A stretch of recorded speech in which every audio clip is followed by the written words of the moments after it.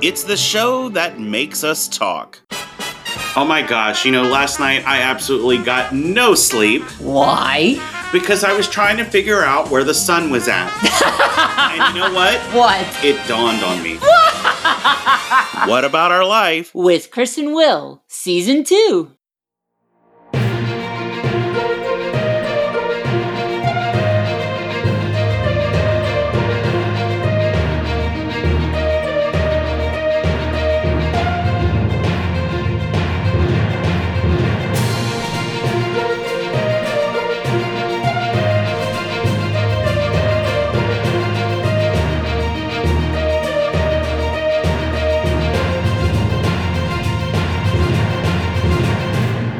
Hello, it is another wonderful episode of What About Our Life with Chris and Will. How are you? Hi! Yes, we are so happy that you're joining us this week. You want to know why? Because we've already talked about this before, but we're going to talk about it again.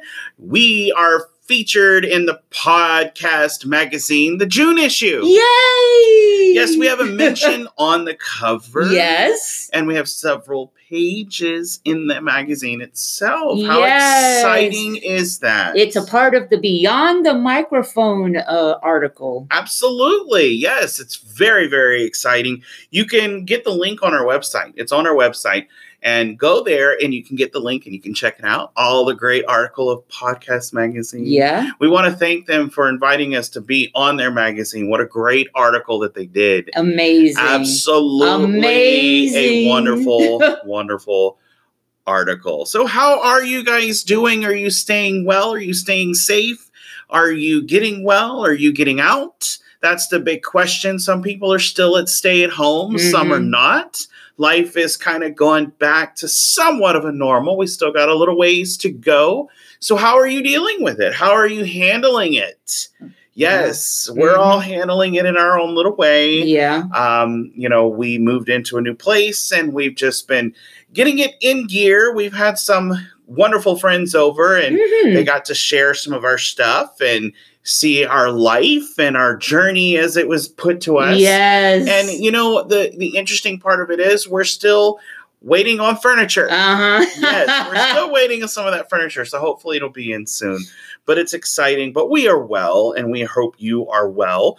This week, though, we are talking about improving personal development and love versus fear, because this is a Stay Well episode. Yeah. Our great Stay Well series that we've been doing and that continues on. We are very excited to have a wonderful guest with us today. We're going to talk about that a little bit later. But first of all, let's go into personal development. That is a biggie, especially now. Yeah. Especially now, because you know what? Everybody has their own way. Yeah. And, we talked about this before, about freedom of choice. And the thing of it is, we all have choices. That's what we're giving in life. No matter what part of the world you come from, you have the freedom of choice. So whether it's good, it's bad, or it turns out good, or turns out bad, you still made the choice. You're still responsible for whatever happens.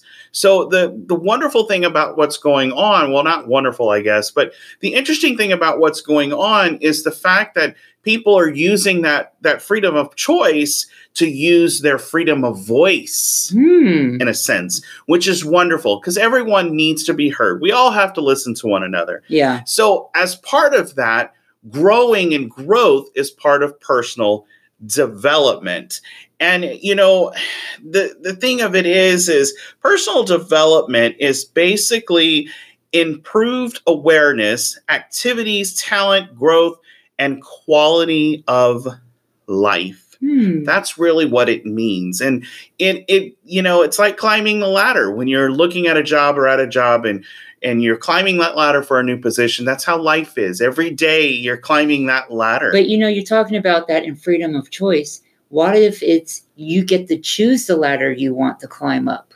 Absolutely. Because, you could be climbing a ladder and go very quickly. That ladder, maybe that's not the one for you, Absolutely. And, the interesting thing of it is life is all about setting yourself in a direction, which sets yourself as a goal. At the beginning of the year, you really should set yourself at beginning goals, minimal goals that you know you can accomplish in the next couple of months. Kind of like set yourself as quarters out of the year, because the first 3 months should be your beginning goals on how you want to foresee your life that particular year and starting your long-term goals. And then when you get to your second quarter, it's kind of starting the process with that. And, you know, the benefit about what had happened with this pandemic is life gave you that ability to sit back, relax, and find that change that you needed to do to go for that long-term goal. So if you didn't set up your beginning goals, the second quarter gave you that. And if you did set up your goals, the second quarter gave you the ability to say, okay, how can I progress and develop those goals? And then you kind of go into your mid-year goals, which would be your quarter 3, which kind of says, okay, I should have met most of my minimal goals for the year. If not, I need to reset them and redo them again. And that's how you kind of grow. And you don't need to be harsh on yourself if you didn't meet them. You're like, okay, you just keep going. Yeah. And then at the end of the year, the fourth quarter, that's pretty much your living those goals and saying, okay, this is what I accomplished. Now, granted, this year particularly, things are going to change. And they're changing extremely quickly depending on what's going on. Things may happen, things may not. Things may go away that we're used to and we're comfortable with. Businesses that we loved may go away and change and alter things. And as sad as that is actually okay, because that's going to leave room for you to readapt and recharge yourself, which is good for personal development. I think everybody needs that kind of change in their life, but you have to know when to change and you have to be willing to change with it. And you have to keep changing as it goes.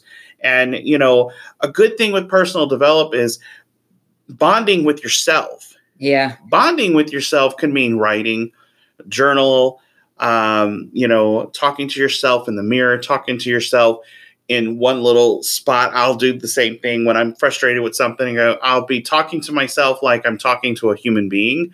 And it's just interesting because it helps me breathe. It helps me get it out, and it helps me rediscover, okay, this is what I need to do. Yeah.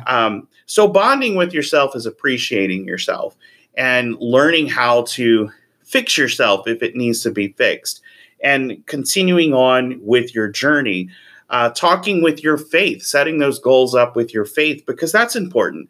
Faith is your best friend. Faith is technically the invisible person or persons or life that you don't see but feel, and that you know that you can trust no matter what, that guides you. Again, it's like we've said before, it's your Jiminy Cricket. Yeah. Absolutely. So taking that, and then, of course, many shows before we've talked about identifying your style. Who do you want to be known as when people see you? What do you want them to see?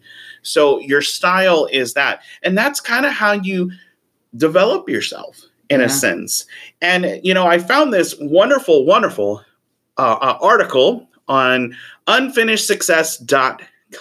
That's an interesting title. Absolutely. Well, it's not the title. It's the title of the article. The title of the article is 12 Self-Improvement Tips to Change Your Life. Oh, okay. That's the website, but it's an interesting website at that.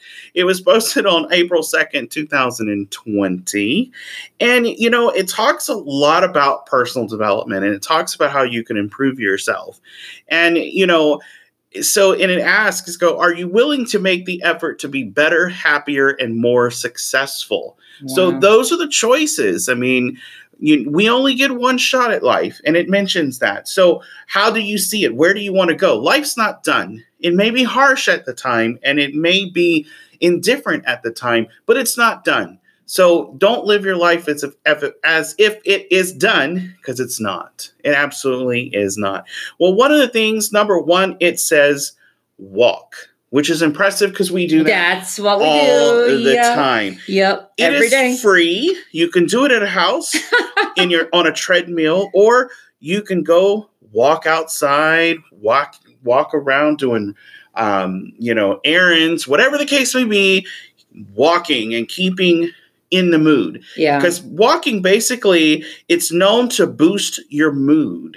Yeah, in it a does. sense. It does. Because any type of exercise releases endorphins, Yep. which is very, very important. Mm-hmm. And it's free. It's free. It sounds so funny when you say it, and it's free. That's right. And it not only helps you relieve stress, but it helps you release a lot of things. Because if you do it consistently, you start to lose weight. Your mind and your body starts to improve. But, just talking from a different perspective, even if you're not doing it to lose weight, also, it's just good just to get, like Chris had said, it's a mood changer, So if you're feeling like really down or you're like, I really just don't want to do anything. And then you just kind of set your mind to say, okay, well, you know what? Let me just step outside for a little bit. Not only is your environment changing, but then you're walking, things are moving, things are going. And then let's say you just go walk out for a tiny bit. Let's just say a couple of minutes. When you come back, you're like, I feel a little different. Actually, you know what? That was pretty good. So it gets the gears moving pretty much. Absolutely. And number 2 was very interesting. I loved this one. Eat more blueberries. Blueberries. Yes. It says blueberries are a power food that improves your health. Yes. First, blueberries are an anti-inflammatory. Inflammation, researchers have found, leads to a variety of physical alignments, which can give you memory loss or memory change or, lose focus or all these different types of things. It's very, very interesting. What I would suggest. And it says blueberries are fairly high in fiber, which is a good thing. Which is a great thing. I would highly suggest blueberry yogurt. Or if there's people out there who like oatmeal, blueberries with oatmeal, be creative with it. You don't just Absolutely. have to eat it, plain. Absolutely. And I love blueberries. I can make blueberries almost everything. So, yeah. So walk. Oh, blueberry muffins. You mentioned absolutely. That, right? Walk, eat more blueberries. Yes. Those are 2 things so far. Number 3, adjust your diet. Now, that is a given because you know what? Your diet focuses on a lot of different things. And, if your diet is really rough, really bad, and you put in too many carbohydrates or too many refined sugars, you know what? You are going to have the inability to focus. You're going to have poor sleep, afternoon slump, poor memory, weight gain. I mean, so many different things. That is a given. Everybody tells you that. Diet, diet, diet, diet. Trust me, I hate hearing that. So I'm not going to spend a lot on that. But if you exercise, whether it's the walking every day or spending at least 30 minutes to try to get your endorphins going, then your mental capacity is going to rearrange your body. So you're going to want to improve your diet either way. And it's going to want you to eat more blueberries. Yep, that's right. Yep. Absolutely. Another good thing is the third one it says is take a class. Now, taking a class doesn't necessarily have to be education as far as going to school, going to college, or any of that sort of thing. Yeah. Something that educates your mind, gives you a mindset, in my opinion. Yeah. Something that keeps your mind busy. And it can be entertainment. I find that binge watching could be good as long as you're binge watching and not binge watching with potato chips. Yeah. If you're binge watching and not eating, you're doing wonderful, but you don't binge watch all day.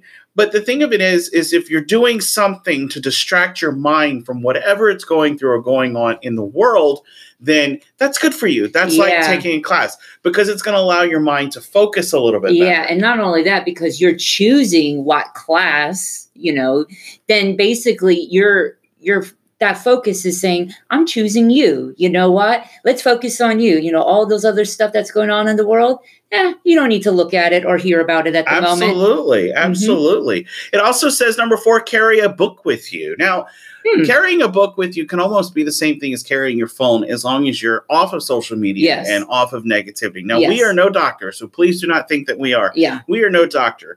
But basically, again, it's all about that distraction and that comfort. Some people love to read as it's a relaxation part of therapy. Yeah. And that's good. That's really good. And you can kind of do that with your phone. But another thing that you could do with your phone is listen to music. Yeah. And have that in your in your mind of motivation. And we have found that podcasts have been the key to that, because back in the day, a lot of people used to put those educational cassette tapes in their car and listen to That's them. right. Yep. And I think podcasts kind of do that now. Mm-hmm. So if you're listening to a podcast, it's like reading a book. So that is good.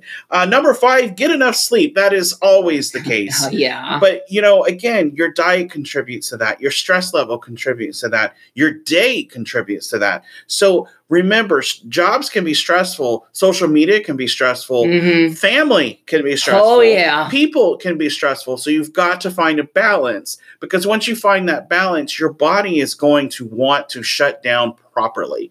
But if you keep everything out there and you keep focusing on too many other things, your body is not going to shut down properly. It's going to keep thinking. The train's going to keep going. Mm-hmm. And until you slow that train down, the train's not going to stop properly. Because if you slam on the brakes on a train while it's going fast, it's going to derail and crash. That's just how it is. So your mind kind of works the same way. Then it kind of goes, number 6, it says create a consistent morning routine. Well, I agree with that too.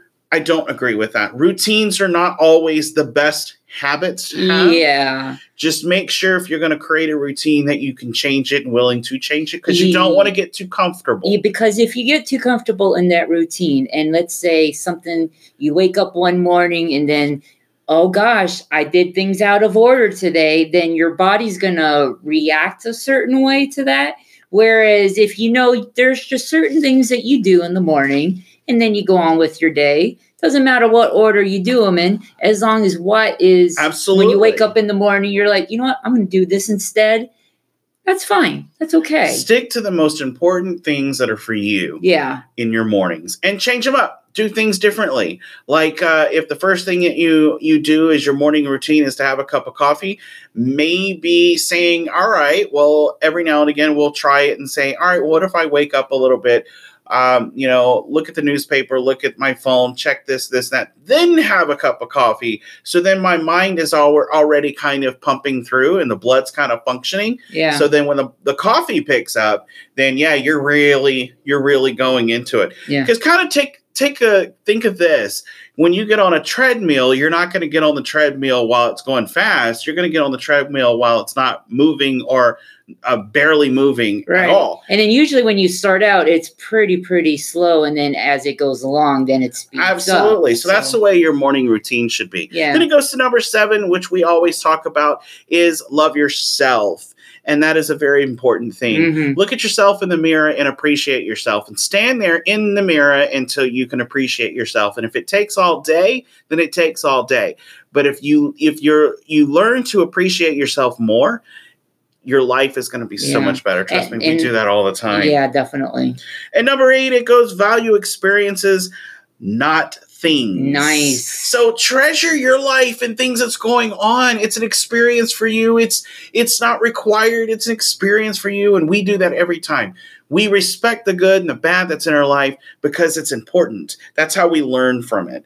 And number 9, it goes into meditating. Yes. We've talked about before. Another good relaxation tool. Whatever it takes for you to get through whatever you need to get through to go through your day, that's important. And also I want to add, meditation is a treat. It's not if you want to have it as part of a routine, that's okay. But it's a treat. Basically, you're treating yourself to you time. Absolutely. So don't think of it as, I've got to do this. Boy, I'm not getting this right. No, just go into it and hey, absolutely. It's okay. Absolutely. Number 10, it says set goals for yourself in your life. That's what we talked about earlier. Setting those goals, doing them from beginning to mid towards the end. There's quarter goals, because if you set goals, then you feel accomplished. You feel successful. Success does not have to be money. Success can be anything that you've gone through or you're doing in life, and you're able to wake up and do it again if you had to. That's what success is. And there is no preset way success needs to feel. No, also. Absolutely. The next thing is accept failure. Of course. But you know what? Don't ever regret. Failure, if you label it as failure, it is always going to be a learning lesson. Learn from it, move on, do what you got to do to make it better to where you don't repeat it again. Don't repeat the unnecessary. That's the key thing. The thing that accept that you are who you are. and you won't have failure. It's interesting you bring that up because, I mean, for people out there who worry a lot, they're worrying about maybe the outcome of things, or, oh, maybe I should have done this, or maybe I should have done that.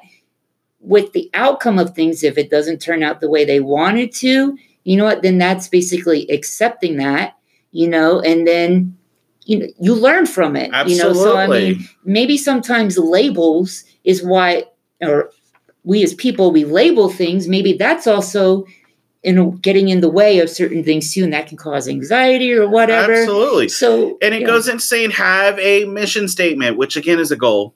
Yeah. In my opinion, it's a goal. Mm-hmm. Know where you want to go long term. Know who you want to be and where you want to be. Yeah. That's the key thing. Drink more water is the next one. That's given. Don't dehydrate yourself. Yes. Water does improve your mind and your body. It wakes you up. It cleanses you, which is a good thing. And I'm not quite sure what it says about use a water pick. I have no idea what it says about that. Sure. It goes into exercising. Use lightweight dumbbells. Well, that's great. That's still exercising. Don't overdo it. That's my thing. Yes. Find a meetup, friends, acquaintances. That's always good. Podcast hosts like ourselves can be great acquaintances because every week you're like getting together with us with every new thing that we have going on. Yes. Find a mentor, somebody that you can trust. It can be your kids. It can be your own fate. That can be your mentor. The most important thing to get through life, accept the past. Wow. You can't change it. So don't try to change it. Find positive-minded people in your life. Mm-hmm. That's a good one. Stay off of social media if you can. It's not worth it. Dress for the job that you want. That's your style. That's your style. Be who you are and be responsible for who you are. Learn about passive income. Well, money is money. You have to have that, Mm-hmm. Yeah. It's definitely one of those keys that makes the world go round. Declutter your home. Oh boy. Get rid of the shit if you don't need it. Absolutely. Clean it up every once in a while. Once you have a clean, open space, you're opening that room for positivity. Yes. Come on. Absolutely. And give unconditionally. You know what? Every now and again, why don't you volunteer to do something?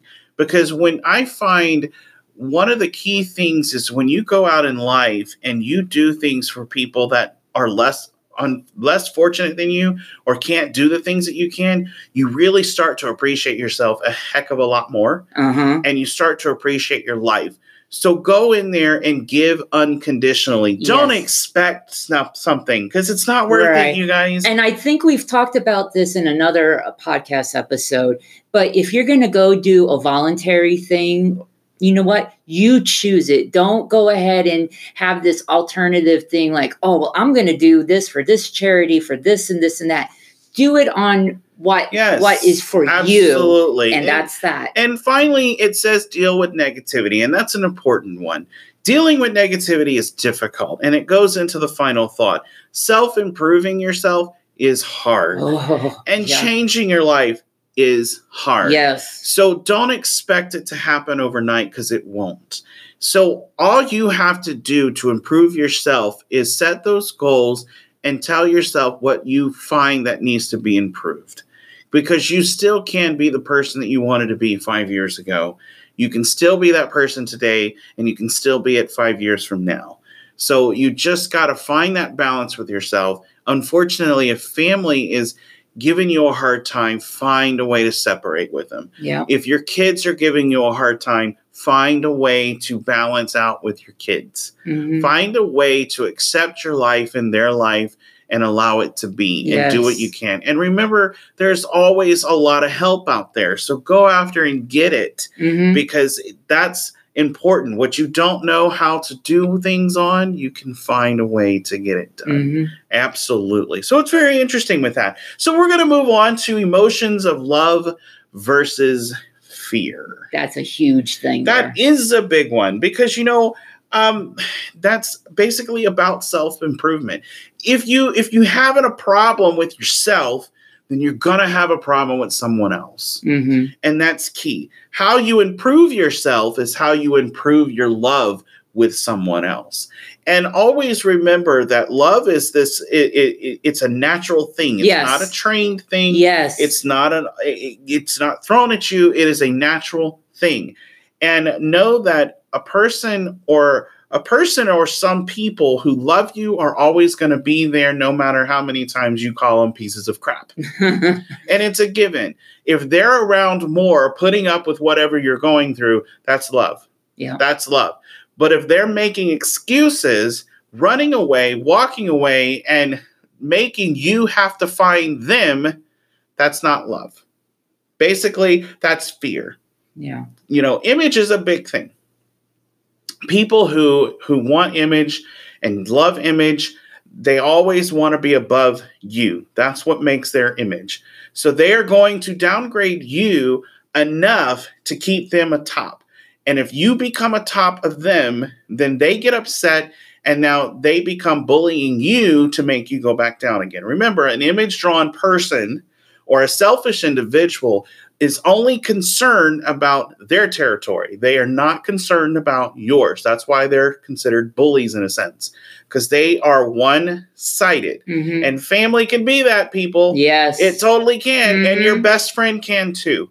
So you have to pay attention and know who's changing and who's not, who's willing and who's not, who's giving unconditionally and who's not. That's what's important. So when you take fear, you're fearing a person because, you know what? You don't trust them enough. So you need to get them out. That's choosing out of your negativity. Mindbodygreen.com did an article on February 28th, 2020. It's normal to be scared of love. How to overcome fear. Yeah. Why is so many people afraid of love? Well, it's interesting because love is natural. And when fear comes in and takes away certain things and is perceived in a certain way, then that natural way of being is going to get taken away. Mm-hmm. Yeah. So why doubt in a relationship? It's often just a fear of love. We're always going to have second guesses towards each other. That's the way it is. The thing of it is, how to overcome fear in falling in love is, first of all, name the fear. Wow. Identify what that fear is. What do you think is the problem? Why is it a problem? Replace the lies with the truth. Oh my. Identifying the truth. We talked about this in episodes before. Truth is a hard ordeal. Mm-hmm. So identifying the truth is very important. And make peace with the risk of loss. Wow. So again, it's finding that balance. That's how you identify it. So it's interesting. Yeah. Very, very interesting. Oh, yes. Well, today we have a very great special guest. Dr. Narveen Dosanjh is with us. She is a top go-to psychiatrist in Manhattan, New York.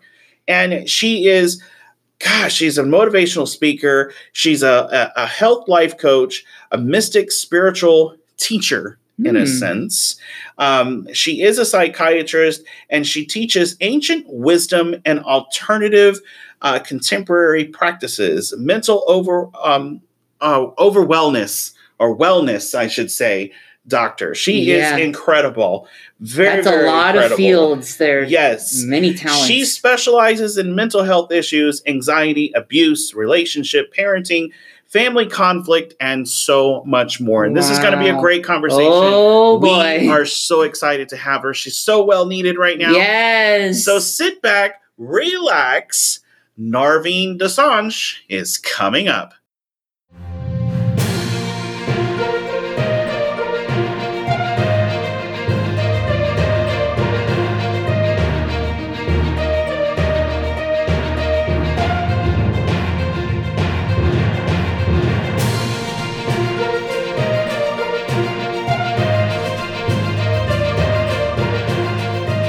We are honored to welcome one of New York's top psychiatrists, Dr. Narveen Dosanjh. Hi, I'm good, thanks. How are you? Oh, we're doing great. Appreciate you asking. First of all, so how are you doing during these grand times of our life now?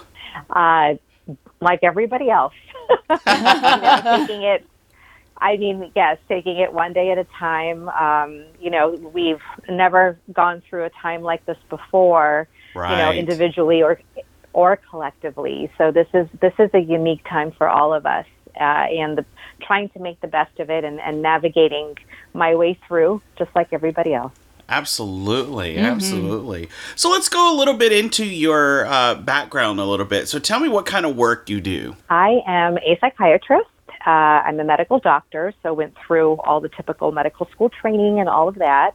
I am a integrative psychiatrist, a psycho-spiritual psychiatrist, and what that really means is I combine, the Western science with, Eastern wisdom and different modalities of treatment that are, integrative and holistic in nature.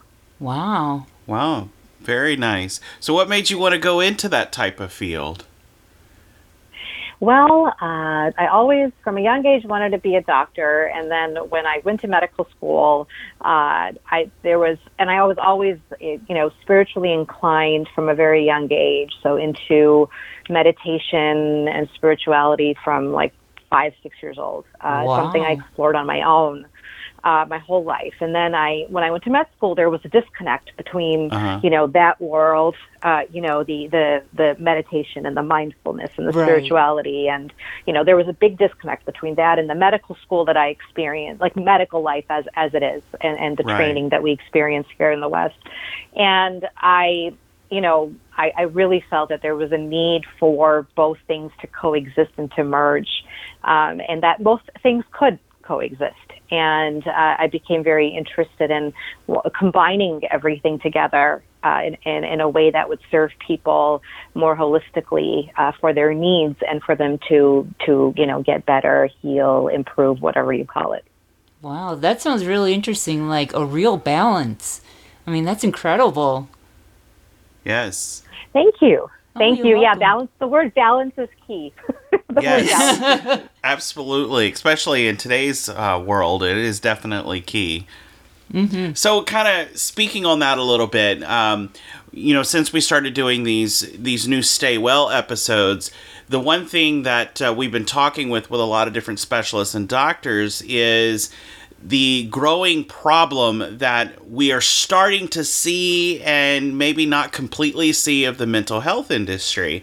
So I have to ask you, do you think that the mental health industry is going to see a larger increase in cases since this pandemic has started, or do you think it'll be somewhat leveled? Oh, no, I definitely think that there's going to be an increase. And I think that, this time is highlighting for people, problems that already exist and things that are, kind of happening within us that we just never gave attention to or we pushed away and I think that all these conditions are exacerbating stuff that's already there. And then for other people, creating, new issues. It is a very trying, difficult time. And I know from colleagues and from everywhere else that psychiatrists and psychologists and therapists are overloaded, and they're getting a lot of calls and a lot of appointments from people that are very distressed. Right. Wow. So what would you say would be the signs to look for in a person that you might think is developing a mental issue that you may have not ever seen before? Well, I think it's important to pay attention as much as we can in, the period of being isolated in our homes, and maybe sometimes we have those people within our home and sometimes we don't. Sometimes we're just able to engage with them through, a Skype call or Zoom or whatever it may be. I think it's important to pay attention to, what they're thinking, what they're feeling, what they're expressing, but also sometimes what they're withholding. Are they becoming more quieter? Are they isolating more? Do you feel they're becoming more anxious? Do you notice them, becoming more fearful than usual? Are they having kind of like a doomsday, scenario in their mind that they can't seem to really pull away from? Are they not sleeping? Are they not eating? Has something shifted within them? And whether that's sadness, whether that's anxiety, whether that's a paranoia, it has something shifted that you haven't felt before or seen before. Yeah, Gotcha. no, exactly. And you're talking about all those different things, like as far as, withholding or not expressing as much. What should we do to help without causing fear? Well, I think it's important to be gentle. Mm-hmm. I think that we also have to recognize that this is a trying time for everyone, and with that in mind, being gentle in our approach and softly suggesting, hey, how are you doing? Checking in. Uh-huh. Let's make some Zoom appointments together, or maybe if it's somebody in the home, let's go for a walk together, one on one. I just tell me how you're really doing. How are you really feeling? And then also respecting that sometimes that person maybe doesn't want to tell you everything. You may be the mother, the father, the sibling, the daughter. You may, they don't want to really open up completely to you. And I think it's a perfect time to suggest and say, hey, I've noticed maybe you're not doing so well. You don't have to talk to me about everything if you don't want to, but Mm-hmm. maybe it's a good idea to talk to a therapist, or, hey, what about, Aunt so-and-so, or, just trying to encourage connection, whether that connection and expression is with us or whether that connection and expression is somewhere else for them to be fully comfortable, and just softly encouraging that at this time, I think, is important. Okay, Very I nice. definitely agree with that answer. And something that came up to my mind when you were talking about that is, what if you reach out to somebody and, like, let's say you want to do FaceTime or a Zoom call, as you had said, but they say, I really don't have much to talk about at the moment. Is there like a gentle or some type of response that would be necessary in that situation, or as you said, just let them be as they are? Well, no, I think it's very important to encourage some type of human connection during these times that can feel very isolating to a lot of people. During that, saying something like, "Oh, great, cool. You don't want to talk today. How about Thursday? I'd really just like to check in, even if just for a few moments or a few minutes, just to connect." I think that would be important to do that.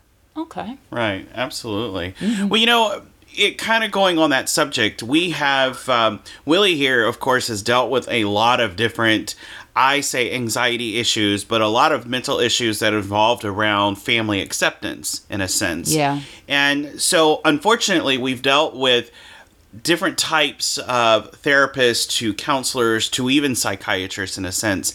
And sometimes when you go into those appointments, you automatically get that sense that they really aren't in it for you, if that makes sense, that they give you that sense that you're just another appointment, and that you're okay. Well, here we spend a lot of time on notes, and we spend a lot of time on the actual timing of the appointment. Mm-hmm. So do you think that there is an existence between a obvious good versus a bad psychiatrist, and should the psychiatrist kind of have some sort of a connection with their patient, or should it just be an appointment based? You see what I mean? Yeah, absolutely. I mean, I think that connection is very, very important. You have to, if there's anybody that you should be feeling connected to, that should be a therapist, a coach, a psychiatrist. This is not really something that I think can be done well when you don't feel some level of connection. And, yes, it's true that, they have to have boundaries, and they have to have certain regulations around appointments, and, Right. and all of that is true. That's a pressure on their end from their profession. But even with that, even with those parameters, I always tell all of my patients, all of my clients that, whoever you're looking for in this field, you have to feel a connection. And it's kind of like going to the shoe store and trying on tons of shoes and finding the shoe that fits. Right. And you sometimes have to do that. You sometimes have to talk to a numerous amount of people to really find the connection that works for you. But I absolutely think it's instrumental. I think it's part of the therapeutic process. I think you will get so much more out of the therapy and the psychiatrist or whomever if you feel some level of connection with that person than otherwise. Right. And I agree with that. I agree with that. And the sad thing of that notion is we kind of had a expectation, in a sense, to that doctor that we did think we connected to, but when some of them would say, "Oh, well, we have a connection, but you shouldn't expect me to," and we, believe it or not, have been told this. Yes. You shouldn't expect me to be able to heal you and make you feel better. And our response was, well, then why are we here? If that shouldn't be our goal, then why are we here? So, do you think we were wrong in having a doctor expectation, or do you think we should have an expectation on a doctor? Well, that's an interesting question.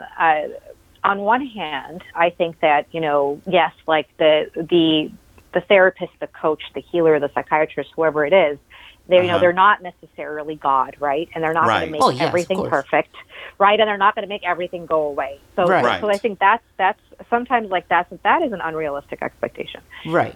And there are some people out there that have that expectation.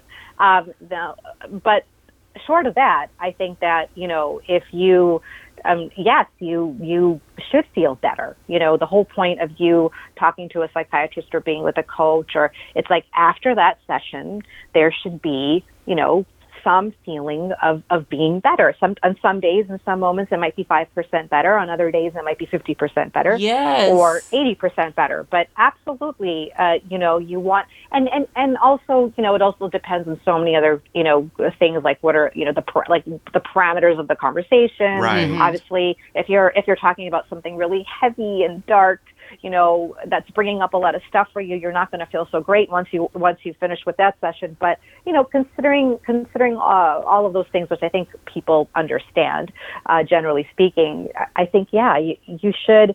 The whole point of a good therapeutic relationship is that you walk away feeling a little bit better, and that's why you do it. Right, absolutely. I agree. And thank you for saying that, because we kind of would coach when he would go into the session, and we would kind of coach each other on how it was, and there would be cases to where he liked the therapist that he had, but at the same time, he wouldn't go in there by himself for some reason, and she couldn't quite understand that. And then when I explained it to her that, he has some trust issues that he's got to work out, and when you do certain things, he's going to lose that trust in you, so he has to rebuild that trust. And she just didn't quite get that. So thank you so much for saying that. I agree. So I have to ask you, you did a TED Talk presentation that was based off of love versus fear, which I loved, by the way. Really, absolutely loved. Tell me really quick, can you dissect that a little bit and tell me a little bit about your presentation? So the TED Talk was really breaking down these very raw, fundamental emotions of all humans, which is fear and love, and really breaking the complex system of fear from a neurobiological perspective in our brains to understand what is fear, what is that about? How are we wired to experience fear? And then how does that really relate to the life that we live? And then how does that impact the society that we live in? So it's understanding that we are wired biologically to experience fear. It's something that we have innately adapted. We've adopted from our ancestors, and it's supposed to serve a purpose. We can't turn it off, but we have to understand it in a more deeper, meaningful way. So the talk was really about understanding and dissecting the fear process in the brain, knowing that there are different pathways that are happening from a neuroscience perspective, and then taking that and saying, okay, well, if my fear reactions are really then conditioned and they can be influenced by my environment and by the information that I take in and the things that I see and all the subconscious kind of coding, then how then does that really play a role when I experience another human being or other human beings or other groups of people? How does that impact us? Whether we're working in the police force or we're working as a doctor or we having, a bias as a teacher. So really it's about connecting all of those dots and then essentially recognizing that you can choose throughout our lives in these little small ways or bigger ways to choose really love or fear. And you can make that choice as a human being and then make better choices and have better reactions. Right. Now, would you say that that would work for the same thing as far as people developing anxiety in like today's world with what's going on right now?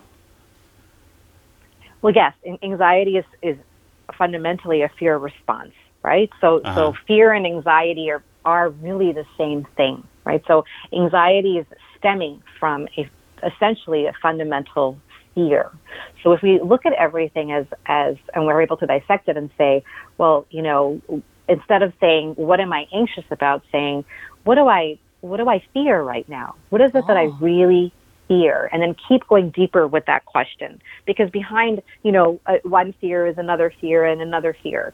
So I think that absolutely today, in today's world, of course, people have all types of fears, and they're not unreasonable. It's not about sugarcoating and saying everything's perfect and we know for sure that everyone is going to be okay, and saying things that are just not true.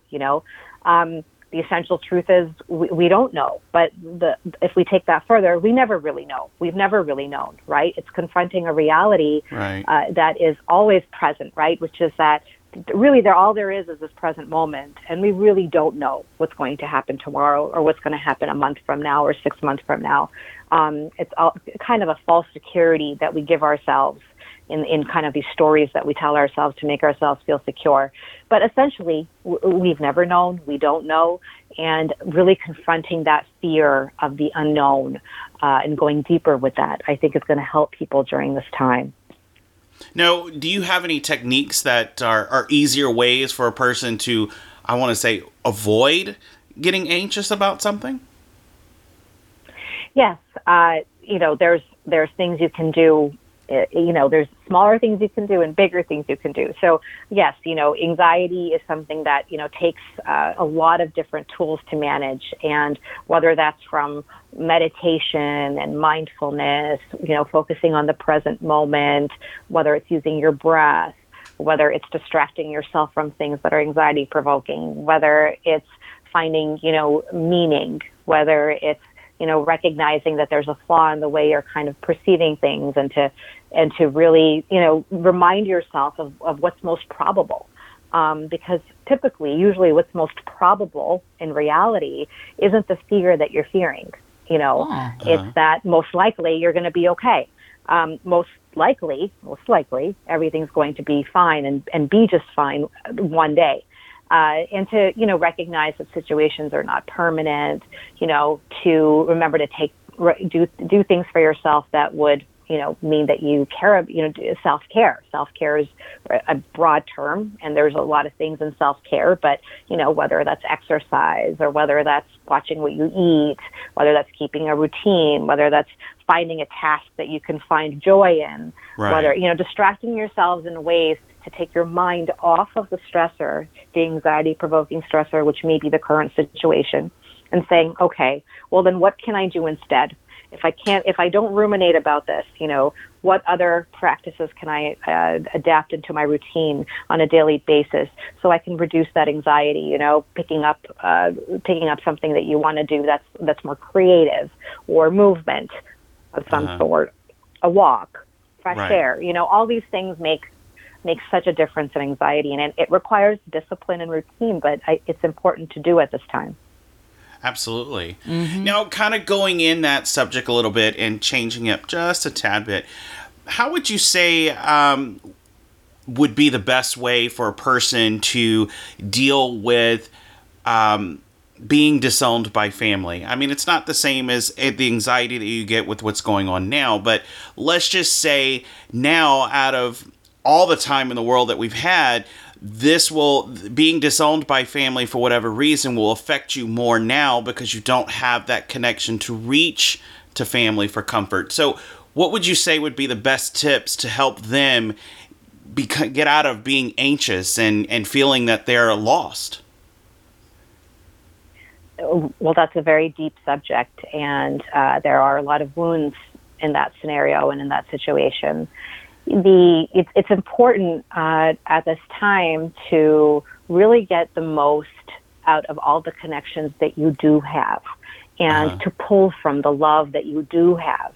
And not everybody has those perfect family connections, right? And that's okay, because there's a family. It may not be the family you're born with, but it might be the family you created.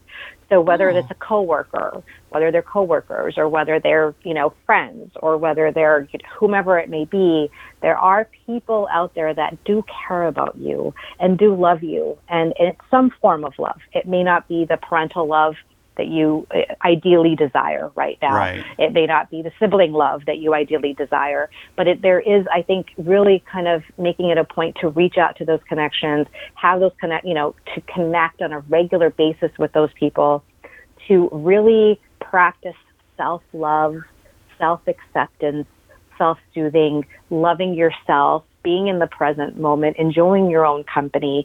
That's also important.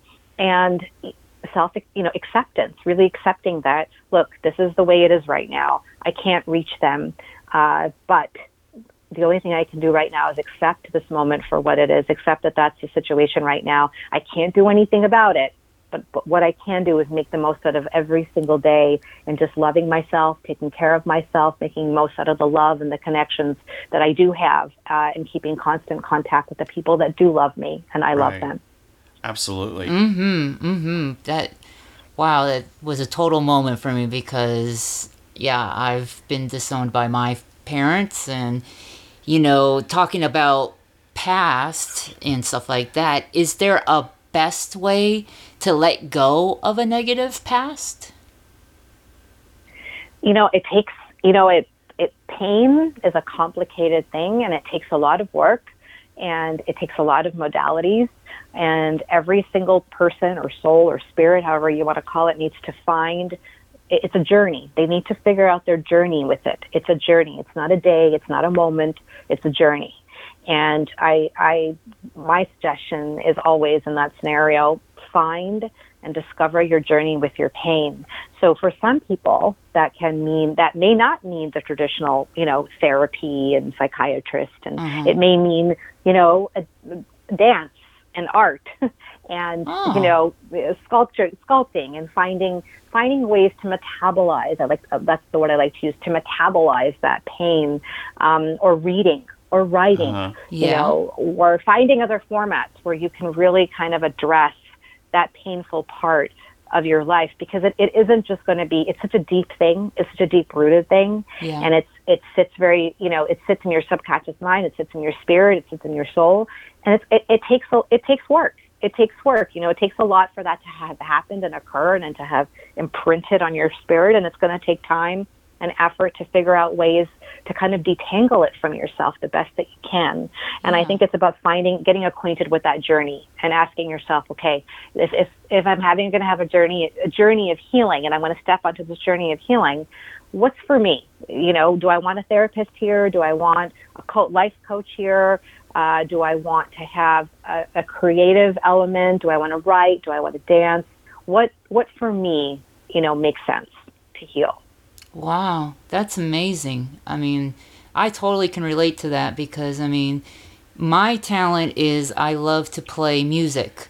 I play piano and stuff like that, but it's been quite a while since I've played. So what I'm feeling is like taking that creative expression, and then that's letting go of my past.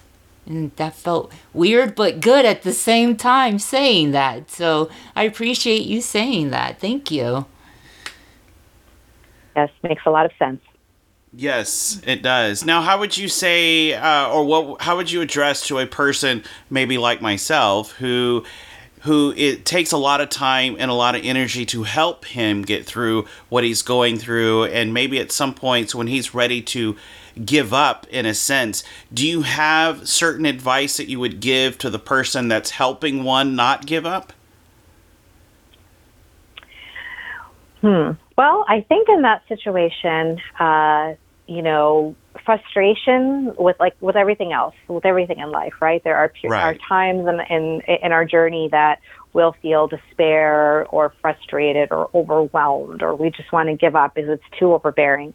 And I think as the partner to that is observing that and trying to help them through, to honor those moments, right? And to say, for a little while, I understand this is a lot. It's a lot. And I totally get it if you want to take a break from your therapist for a week, or, you don't want to do that dance class for a week. I get it. And, honoring them in that space, and then letting it kind of go for a couple of days or a week or however long, and then revisiting it and saying, it's been a good break and you've done so good. You've come so far. What do you think about, making another appointment with so-and-so, or what do you think about going to that dance class again? I think that's the way to do it, is to also honor those moments when someone does feel frustrated and has that despair, and giving them that space during that time for a little while is important. Wow. Absolutely. Yeah. Absolutely. Now, one thing I really was interested in is, like, in those moments when, like you had mentioned, like for example, if I took a break for a couple of days, and if I was feeling really low or whatnot, is it better to, like, talking inside your mind or whatever, is it better to talk to yourself in first person, like, I love myself, or is it better to speak in, like, another person, like, you should do this, or I don't know if that makes sense or not, but does that make sense? Yes. Yeah, it does. It does. I like the more, I love myself rather than you, because I feel like when you get into the dialogue of you, it can become punitive very quickly, and then that self-talk becomes negative, versus saying, like, I am a strong being. I am, powerful. I am right now, just tired and taking a break. So there is a difference. There's a subtle difference, but I think it's powerful the way you speak to yourself. So absolutely, I like I better than you. I'm really glad you answered that, because I've struggled with that a lot. And so it's like gone back and forth many times, and it gets very conflicting or confusing at some points. And then I don't know which one to stick with. And I guess that's part of the whole confidence thing. But now that you've mentioned that the I am is more confident, then I know I can stick with that one. Yeah, I definitely suggest that. So you also talked about a mood boost out of depression. Can you talk about that a little bit? So mood boost out of depression, there's many things you can do for boosting your mood. That can be whether they're herbs or they're supplements, whether they're things that you can do in terms of, like, actual habits that you can incorporate in your life, like the meditation and the yoga and the breathing and the walking and the exercise and the diet. So there are all these different things you can do to kind of help you with depression. I myself have created a supplement called Elevate, which is available on Amazon, and that's a natural supplement for depression. It's not a medication, and it's not FDA approved. It's a natural supplement combining different vitamins and minerals, and some herbs I've used that to help people with mood. I found it to be very helpful in my practice for a lot of people who were, depressed, and they were mildly depressed and kind of like moderately depressed, but not severely depressed where they needed medication, or in some cases didn't want medication. So I found over the years, as I was working with all these different tools in my box, with herbs and vitamins, and I found some things to be quite effective that weren't medication, and my patients would ask for it. And so I decided to put it all together and come up with Elevate. And that's been a supplement that helps a lot of people kind of get out of that mild depressive state and kind of, improve from there without having to take any medication. Wow. And you mentioned that. I want to say we have taken that before, or we've heard about it. We knew people that actually took it. Mm-hmm. And apparently it's gotten really good reviews. So I did not know that you created that. So, yeah. Oh. Yes. Interesting enough, because when you said that, I'm like, elevate. That Elevate. Sounds so familiar. Yeah, where have I heard that before? And when you started saying that, I'm like, you know what? I know I've known some people that have taken it. I know I have, because I remember I I can't remember who or when, but yeah. It's a good product according to them. So, yeah, that is amazing. So what Thank you.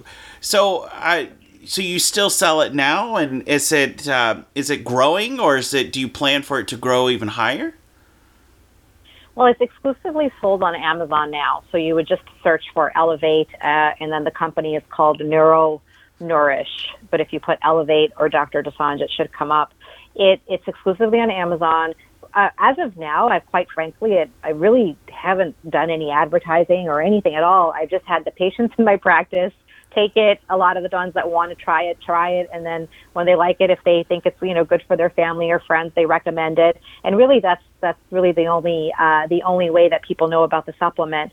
So so right now it's kind of just my small practice and the people that take it and know about it and have had wonderful results, which I'm really proud of. Wow, you should be. Yes. And that's interesting. Word of mouth is incredible, and especially in this situation, because I'm telling you, I've heard it. I have heard it before, if not seen it in my very hands, or seen somebody else say that they have taken it. It's a small world. That is so interesting. That is a small world. It's a very small world. That is incredible. Hey, word of mouth works. Then that's a good thing. So let's kind of go a little bit into failure. I know that has to be a big subject, especially with right now, with so many different things happening, and people in their heads getting furloughed or laid off, or can't get benefits, or they should have done this a little better. They thought they did this better and it didn't work out that way. Is there a good way to deal with failure, no matter how it came about? Yes, I mean, it's a difficult time. It really is, and a lot of people are going through so much, financial stress, job uncertainty, really questioning themselves, questioning kind of like their past decisions, their present, their future. It's a very tough time, and failure. The thing about failure is that it's something that we in life inevitably we're going to have to confront it in some form or another, right? It comes and it creeps up in our life. And here it is, we failed at something, or we think we failed at something. And I think that, the important thing is not to internalize the failure. The important thing is to recognize that the failure doesn't define you. You are not a failure.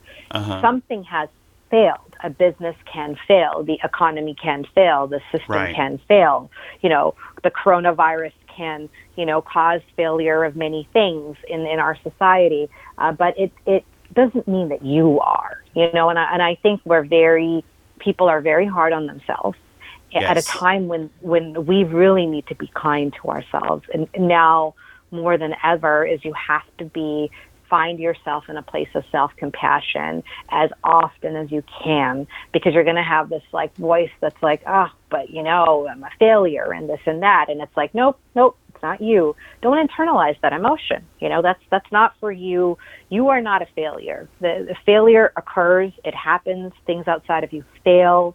It doesn't make you a failure. So I think that's where the key is not to internalize that emotion of failure, and then to really kind of sink it into your bones, and then you act like you're a failure, and then you think like you're a failure, and then you have all these thoughts about the future that are catastrophic, where you have failure everywhere imagined in the worst possible way in your future. Right. That's what you don't want to do. You want to separate and say, whoa, I'm not a failure. Things can fail, but that doesn't mean that I'm a failure. You have to separate that in your own head. Absolutely. Well, that's amazing. So, what I gather is that basically, I don't need to blame myself for stuff that is out of my control, because, if things are failing around me, that doesn't mean that, I was blamed for it. It's basically saying, yeah, stuff happened, but I can continue being my happy, awesome self, and life keeps going. So that's really interesting that you said that. That's a great way to look at it. That's the way you need to be right now. It's so important. Absolutely. So it kind of makes me wonder on this one. Curiosity, do you agree with regret?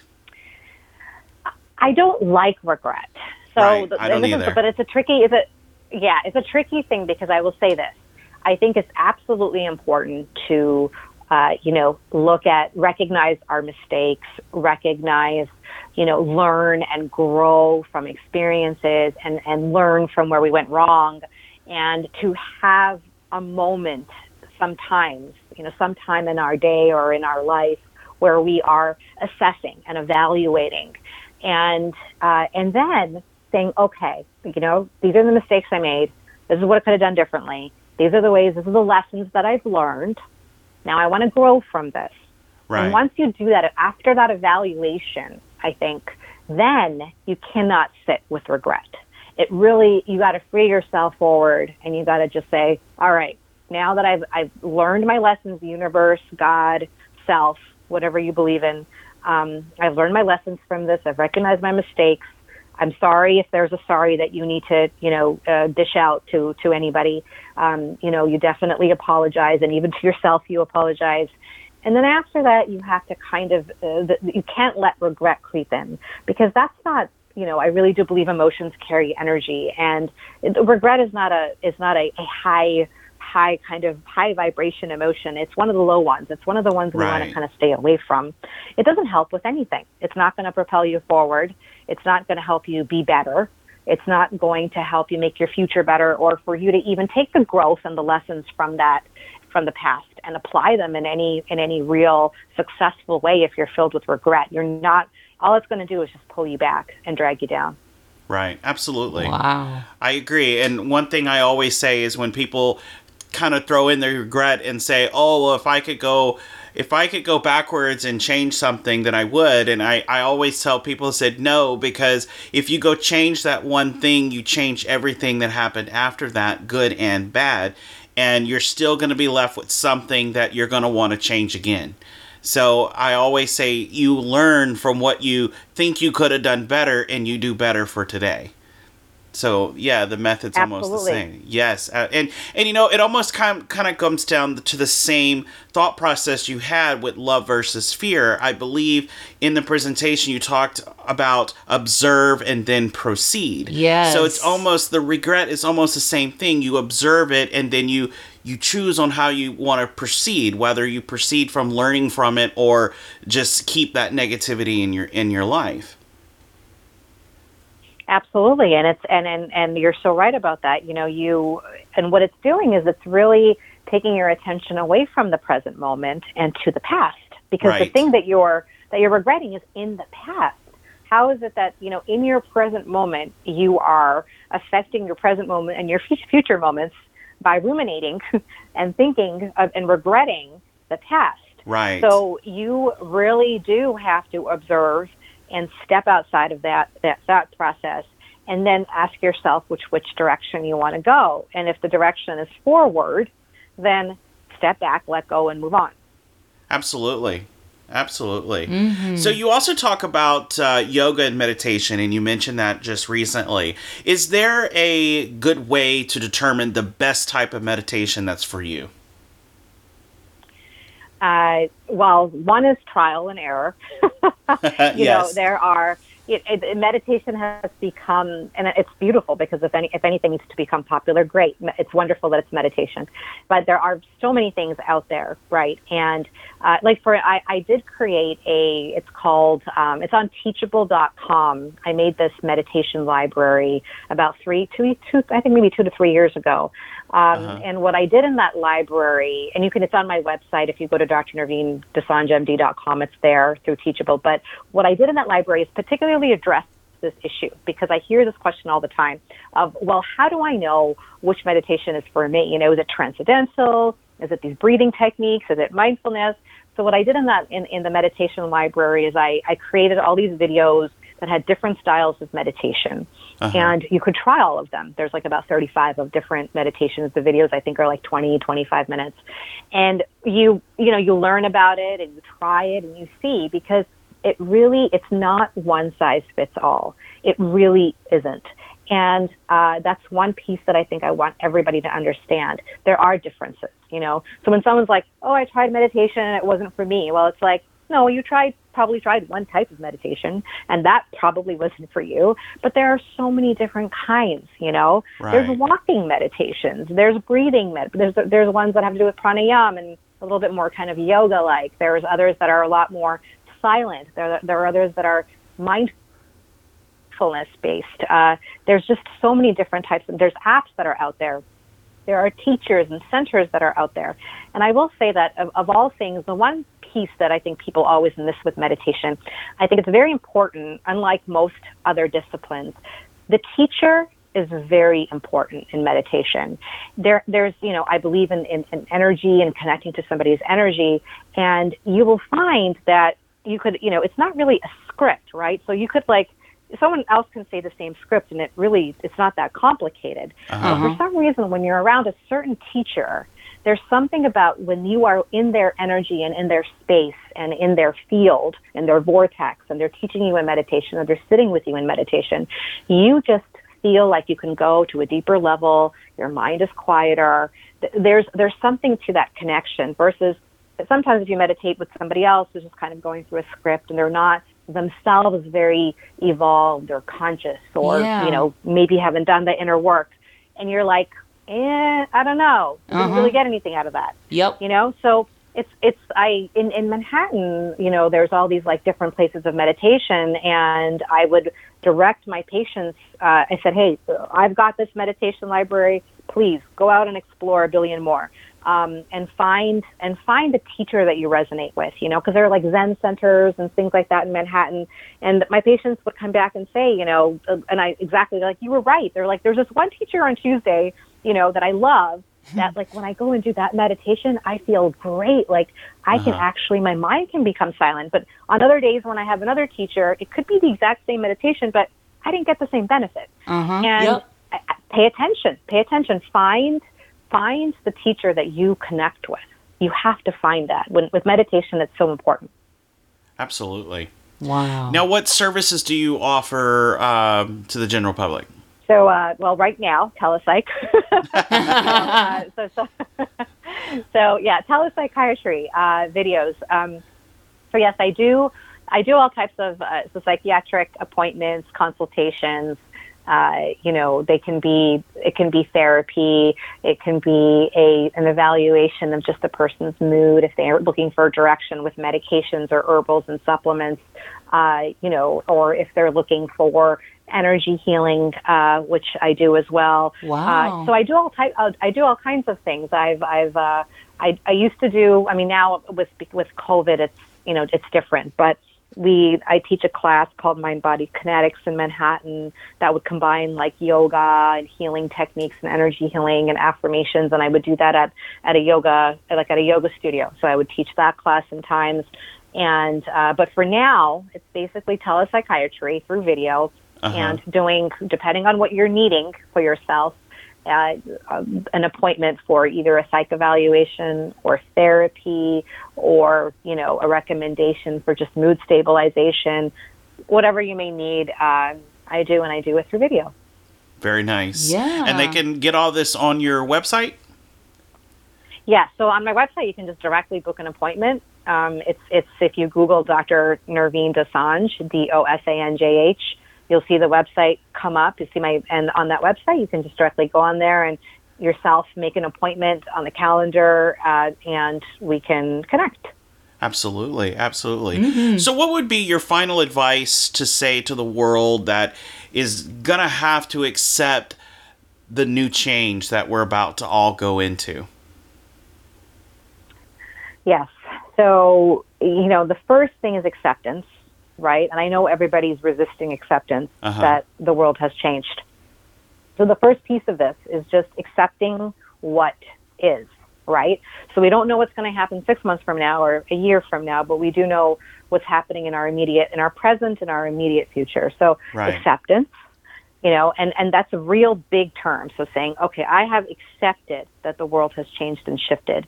And then remembering that you are an adaptable human being, that human beings are adaptable and they have adapted to all types of situations and things throughout time, that you will get through this, you can get through this, you're going to get through this, there's going to be the other end of this. You may not know when, but there is.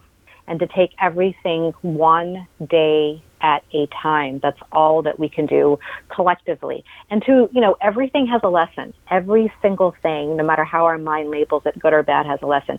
So ask yourself, what is this moment in history teaching me, teaching us? And you can come up with your own thoughts and ideas and conclusions, because there's something to gain from this. Is it asking you to look deeper? Is it asking you to connect more? Is it reminding you what's truly important in life? Is it having you confront fears that you wanted to suppress? What is it that these moments are giving you? And then telling yourself that this new normal it exists. You're going to be okay. You're going to adapt like everybody else, and you're going to make it through. Because history has shown us that human beings and civilizations are immensely, resilient. We are resilient, and we have come through historically a lot of things, whether they were pandemics or world wars or catastrophic catastrophe, whether it's a tornado or a tsunami. I mean, human beings have always been resilient, and we will make it through. And you have to believe that. You have to believe it for yourself in your kind of microcosm of a world, and then you have to believe it on the larger scale for all of humanity. Absolutely. Yeah, very good advice. wow. Very good advice. Well, Doctor, thank you so much for being on our show and giving us your wonderful time and your thoughts and creating those wonderful programs that you do. And I can't say enough, we do appreciate your services and what you're offering to the general public, because you're very much needed and appreciated. Yes. So thank you. Thank you so, so much. And thank you so, so much for having me. And all of you stay safe and stay healthy. With everything going on in today's world, we are so happy that Narveen joined us and gave us a little bit of peace of mind. Of course, yes. Absolutely. Love versus fear. Think about that. Practice it. It's a good thing. Yeah. We love hearing everyone's voices, but we have to do it responsibly. That is the way of life. Yes. Well, we want to thank Narveen for joining us this week, and we want to thank you guys for joining us week after week after week. We are so excited about that. Yes. Be sure to join us next week for another great episode of What About Our Life with Chris and Will, a stay well at the beginning of the week, and another great traditional episode towards the end of the week. Oh, absolutely. Well, you can check out today's topics as well as more about Narveen on our website, chrisandwill.com. That's right. And you can check out our podcast magazine article that it dropped this month. You can also check that out on our website. You can send all your friends and yourself to follow us on Instagram at chris.and.will. Absolutely. You guys, we love to entertain you. So we love you, and that's what makes it even great. And remember to love yourself, and the world will love you in return. But for now, we have to go. Please stay well, stay safe out there, and let's see us together for another great tomorrow. But we gotta go. Bye. Bye.